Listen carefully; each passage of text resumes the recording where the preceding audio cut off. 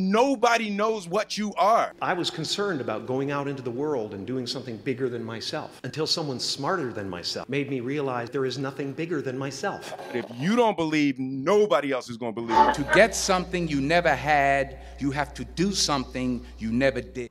Yes, ladies and gentlemen, welcome back to another episode of the Paper Trails podcast. I'm your host, Shamaki, and today, yes, I am solo dolo. It's like 3 a.m. in the morning, but we're here. The show must go on. There was a little mishap with one of the episodes, but hopefully we can, fix it and then it'll be all good. But for now, you guys have just got me. It's going to be a little interesting. It's going to be a little bit different, mainly because it is just me, but also because of the topic that we'll be kind of covering. I wanted to cover this book for I would say a little while, but I didn't really know how to kind of do it because there was so much to kind of take from it. And I felt like one episode where maybe you only get like 20 minutes or something to kind of break it down isn't enough. So this would be like sort of a part one of this book, and then in subsequent weeks or whatever, maybe I'll put a little part two. But yeah, like I said, this is going to be a little interesting one, a little intimate one, I would say. So like I said, my name is Shamaki, and you know what? Sometimes life really drags you by the scalp, and I've got a lot of hair right now, so it's really dragging, and I think it's kind of interesting when you get to like, your mid-20s. It kind of gets to a point of, I guess, a lot of comparisons, kind of a lot of like checking over your shoulders to kind of see like where other people are, where you are, where you should be, where you should have been. And then it's a weird thing. I think I always say maybe it's because of football that once you start getting close to like 30, then you feel like for some reason that's when everything starts, going downwards. That's when the clubs no longer want you. That's when they're looking to start, trading you off or transferring you to somewhere else. And then, but it's weird. And I feel like it's not just me, but I feel like a lot of people, a lot of my peers, a lot of my friends, a lot of family kind of feel that as well, And it's interesting because it kind of, like I said, it kind of goes back down to why I wanted to even do this episode, because of the book that I wanted to cover. It's called Notes from the Underground by Fyodor Dostoevsky. I know I've butchered his name, but I'm going to be calling him Fyodor because I can't keep butchering that man's name, which is a book basically about this guy called the Underground Man. He's... To not spoil it, I'll save the part two because it's broken down in parts as well in the book. The part two talks about kind of his life as a 24-year-old man and kind of why he ended up being the Underground Man. So the Underground Man, he's essentially now become this sort of recluse who is living in St. Petersburg and hates society. Very cynical, very bitter, very angry at life because of kind of the decisions and the things that have happened in his life, that he's now outwardly turned it towards people. And he's writing notes, and it's in the first person perspective, and it's actually like really good. And funny enough, I kind of found it by accident, but the name sounded very familiar. So I was like, okay, cool, let me actually start reading into this. And the first page kind of grips me. Like I said, it's like kind of I guess I wouldn't say troubling times that I'm going through, but kind of the interesting moments that have happened, I guess, recently. Some of the ways that he would talk and kind of describe himself or the things around him, like in a weird way, kind of hit home. Now the thing is, if you pick up the book and you kind of read it, you're like, what the hell? But that's the interesting thing about this book. The interesting thing about this book is how, like, he taps into sort of the inner human workings in a very vicious way. So like one of the quotes that he says was, so like I said, so he's like a proper like cynical guy. Like this is one of his things, right? So he's like, so for example, a little part from here where he's kind of just talking about why he's not going away from St. Petersburg despite making him miserable and despite him hating the place.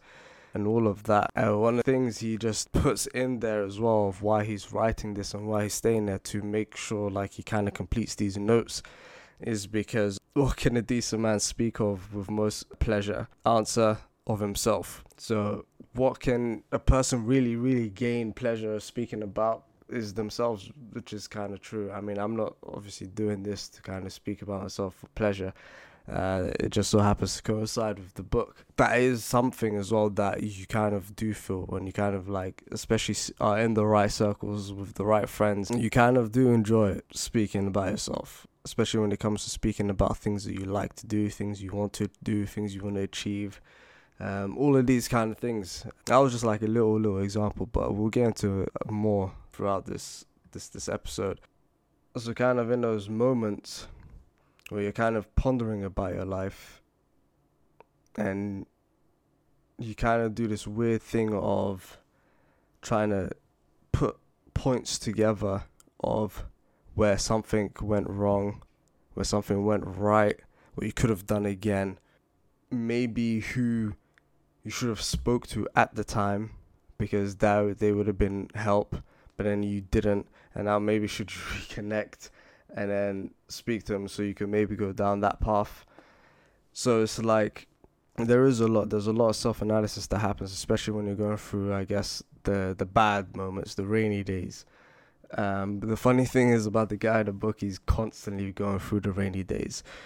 So to give a bit more context about the book, and it will give a lot more context to like kind of the topics that I'll be speaking about. So this book was originally published in April 1864. Like I said, the main character is called the Underground Man. Now, the Underground Man is sort of a insight to kind of how it was in that 19th sort of century, where this sort of whole utilitarianism and all that kind of stuff was being broadly, promoted. And obviously the idea is that if something is good and it leads to happiness, then it must be quantified. And that if something isn't good, then it mustn't be, regardless of whether the said good, in quotation marks, was done from a bad place, Just kind of give good as much as possible, give as many pleasures as possible, whether or not it's bad for the person or it's good for the person, that kind of thing. Because a lot of people at that time, they were trying to kind of quantify, either through like maths or logic, the desire of man and his best interests, which obviously I can tell you for free without going to any philosophy class that you will not be able to. Like, I've realized humans are way too complex and way too intricate to try and decipher or try and rationalize, or especially put numbers and arithmetic, even as he says in the book, to try and sort of figure out what human beings want.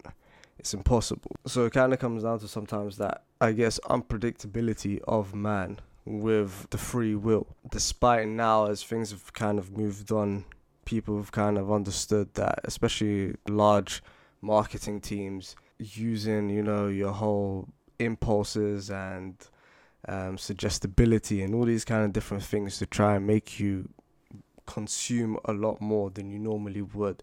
I mean, I guess a double example would be like, let's say if you was in a room and then somebody put the temperature really high and then there was a water stand outside. By the time you come outside, you're probably like, oh damn, I need some water. But unpredictability for the marketing team, or I guess humans or people with this sort of argument, is that you could be like, you know what, I don't want water right now because of the free will and that free will aspect that you have as a human being. And that is something that the Underground Man, was proper like cynical of and almost like wild in. For example, there was this lady that had a kid and she was really poor, and people back then, when they were poor, they were really poor, and she weren't able to sell content online or nothing like that. She was like dirt. What he did was he kind of had this thing where it was like, I'm going to save her, help her out. And, you know, he sold the dreams and this and that, and, you know, I can give you this and this kind of money and food, etc., etc. And then once he saw that she kind of reached that point of, like, happiness, like, verge of, like, yo, this is, like, thank you, he was like, yeah, I'm not going to be doing any of that. And he sought that pleasure in his free will, the ability to yank away from that predictability of, okay, I've sold the dreams. Anyone with good morals would be like, okay, I can't. Anyone with good morals would be like, okay, I can't now let her down. But he was willing to let her down because of his sick, twisted behavior. But it's that idea that despite you being dehydrated, you could potentially just be like, you know what? I don't really want the water. And it gets quite interesting as well. There are like sort of underlying contradictions throughout the first part of the book, which I will cover in this episode. And that his hypocrisies and his lies is the fact that, and the hypocrisy almost lies in the fact that he is an intelligent man. And because of his intelligence, that's where his self-loathing comes from, if that makes sense. So like, for all that he knows and all that he's learned, he's negatively turned that inwards on himself. So he's like, he knows how twisted he is as a human being and how twisted that man are and how twisted that men can become due to their wants and their happiness never ever really truly being able to be met, which is a interesting position to kind of have, because you'd always assume that someone in that position or someone smart wouldn't necessarily feel like that, and they would want to actually get out of that situation that they're in. But he's kind of got that weird sort of Joker kind of mentality where he kind of just wants to see the world burn almost, because he knows how humans are, or that Thanos kind of thing, where by killing half of humanity or half of the world, the universe, that it's the only way that people will actually be able to thrive, you know. And funny enough, the stubborn ones that don't want that to happen are the humans, and are like, nah, absolutely not. We don't care if we're killing ourselves or if we're gonna go hungry. We are gonna fight you to stop this.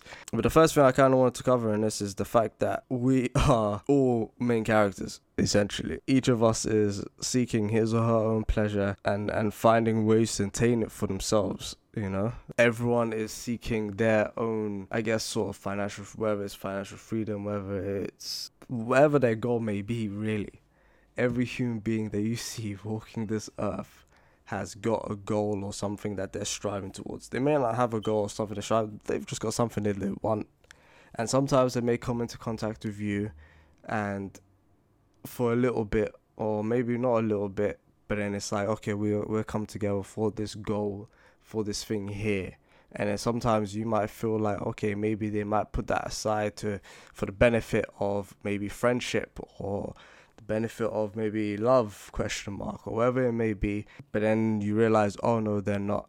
They're going to selfishly pursue this. Again, you don't know, because what you think this person might do, you have no clue, because they are their own main character in their own world, which is wild, you know. It's like those guys that have a shop, and then a mafia guy comes and then he smashes their windows down, and then another mafia from the same group comes and he goes, listen, this person here did this to you. If you want protection from us, well, you know, you have to pay us this amount from your profit. And then the person could be like, yo, bro, I'm just trying to eat. You know, I'm just trying to raise some funds. I'm trying to raise a family here. Like, why you guys gotta do this? And then you just kind of realize that the mafia guys, that is how they eat. They eat by causing this kind of messy mayhem, and then you have to pay for that madness to continue. It's like a sheep asking a wolf why you gotta eat. It's like, listen, bro, this is what I do. And that's how it is. You know, everyone is a main character in their own world. The second thing as well from this is that, funnily enough, despite that, human beings are all the same in terms of, and you see this through retail. I mean, retail will teach you everything about, I mean, first of all, if you work in retail, right, just let me know, please. Okay, let me know. send me a message or something. If you want to go through, like, if you want to have a therapy talk, then let me know, because retail is a madness. Retail, that is where you see the true bearings of a human being. Now, I'm the best customer that you will ever see, and I feel like all kids should be forced to go to retail for like 2 weeks. I know there's that like work experience kind of thing, but no, I mean like 2 weeks straight, like in the craziest retail place, where it's busy, it's hectic, people are mad. That's what it needs to go. So when they grow up, everyone grows up with the understanding of, okay, let me actually respect the retail people, because the way people move now is ridiculous, unmannered, dragged, not raised, wild. But that's what you see human beings, and one thing that you kind of see with human beings is that mannerisms and the consumerisms. Working in retail, you truly see how human beings are, and just how sort of, I guess, similar they are in their actions and in their behaviors when they have something, when they haven't got something, when they can't get something. It's like the same sort of thing comes out, but then it becomes a kind of game of who can resist that natural human urge. The final point in this is self-loathing. The one thing that I was saying before that he also brought up in this was the idea of that whole thing of main character syndrome, that we've got relentlessly seeking something, unsatisfied, which is, again, something that he kind of really goes into a lot in this. So there's a massive kind of paragraph, which I won't really say on here because I might butcher it, or it might just sound quite boring, but where he's basically saying that if you gave man everything, right, and if he was like foaming at the mouth with happiness from all the stuff that you've given, then he would still play a trick on you. And that if he was, notes on a piano, and he would argue that he's not, even if he was proven that he was, just keys on a piano, he would say he's not, and he would, unleash a curse on the world to prove his point, because man is the only one that can curse. Therefore, and now I'm paraphrasing here, therefore maybe it is in that his satisfaction lies. The dissatisfaction itself, the insanity, the madness around you, that having limits and boundaries set up so that you cannot achieve everything, maybe that's what he truly gets satisfaction from. The constant need to go against what is, having the limits and the boundaries, so that maybe when he does finally get it, that would probably give him more satisfaction. Because a human being isn't like a lion in the sense of when a lion hunts for a zebra, kills the zebra, it eats the zebra, then the lion sleeps. And that's, that's the lion done, and then it's on to the next day. But man isn't satisfied in that. Once he's achieved his goal, once he's at his zebra, and he doesn't just want to sleep. What comes next for him? That's the madness of it all. Do you let the man get the zebra? Are the challenges to the zebra? What happens when he finally has it? What happens when he finally has it? What will the satisfaction be then? And to wrap it up, it kind of brings it back down to me. It's kind of like, if I did get everything, when would the satisfaction come? And it kind of ties into like everything I was kind of saying in the beginning of like, maybe me going through what I am going through, the tough moments, as Ronaldo says. Maybe that is what will make the final goal sweeter.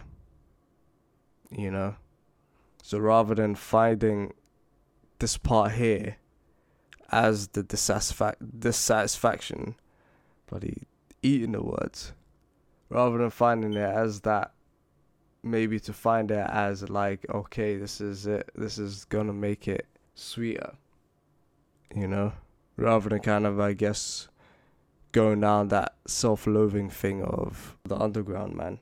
But yeah, man, So it's a wild one. That was just the first part of the book. Like, sometimes, like, if I'm feeling bad, I just go down and read him and see what he's saying, you know? See what he's saying, see what troubles he's going through, you know? Like, 'cause he vividly goes into his troubles. Like, he's an honest man. I mean, this type of stuff that he says, you couldn't force that out of me. You couldn't, there's nothing you could do to make me reveal that kind of info. But he happily does it. And sometimes you kind of need someone to do that to be like, okay, cool. I need to sort myself out. But if you've made it to the end, thank you very much for listening. Like I said, I think that's a great book. And I'll definitely be covering another part 2 on this, kind of talking about his background and how he ended up becoming this cynical guy. In the next episode, I don't know when, hopefully soon. But this has been your boy, Shamaki. Like I said, if you made it to the end of this one, I really, really appreciate it. This is definitely out of my comfort zone. This is doing it by myself without having a guest or having my co-host to kind of bounce off of is very weird. But it's all for you guys, because we love you guys very much. So please do follow, like, subscribe on all of our social media platforms. Send us a message, let us know what you guys think of these. Send in questions as well. We're more than happy to take in questions and little QAs. But yeah, it's been your boy, Shamaki, from the Pale Chills podcast. Thank you again so very much for listening, and I will see you in the next one. Thanks for listening to the Paper Trails podcast. If you like this episode, please leave a review, comment, like, and subscribe. And be sure to follow us on all our socials. Keep moving, keep growing, keep learning. See you at work.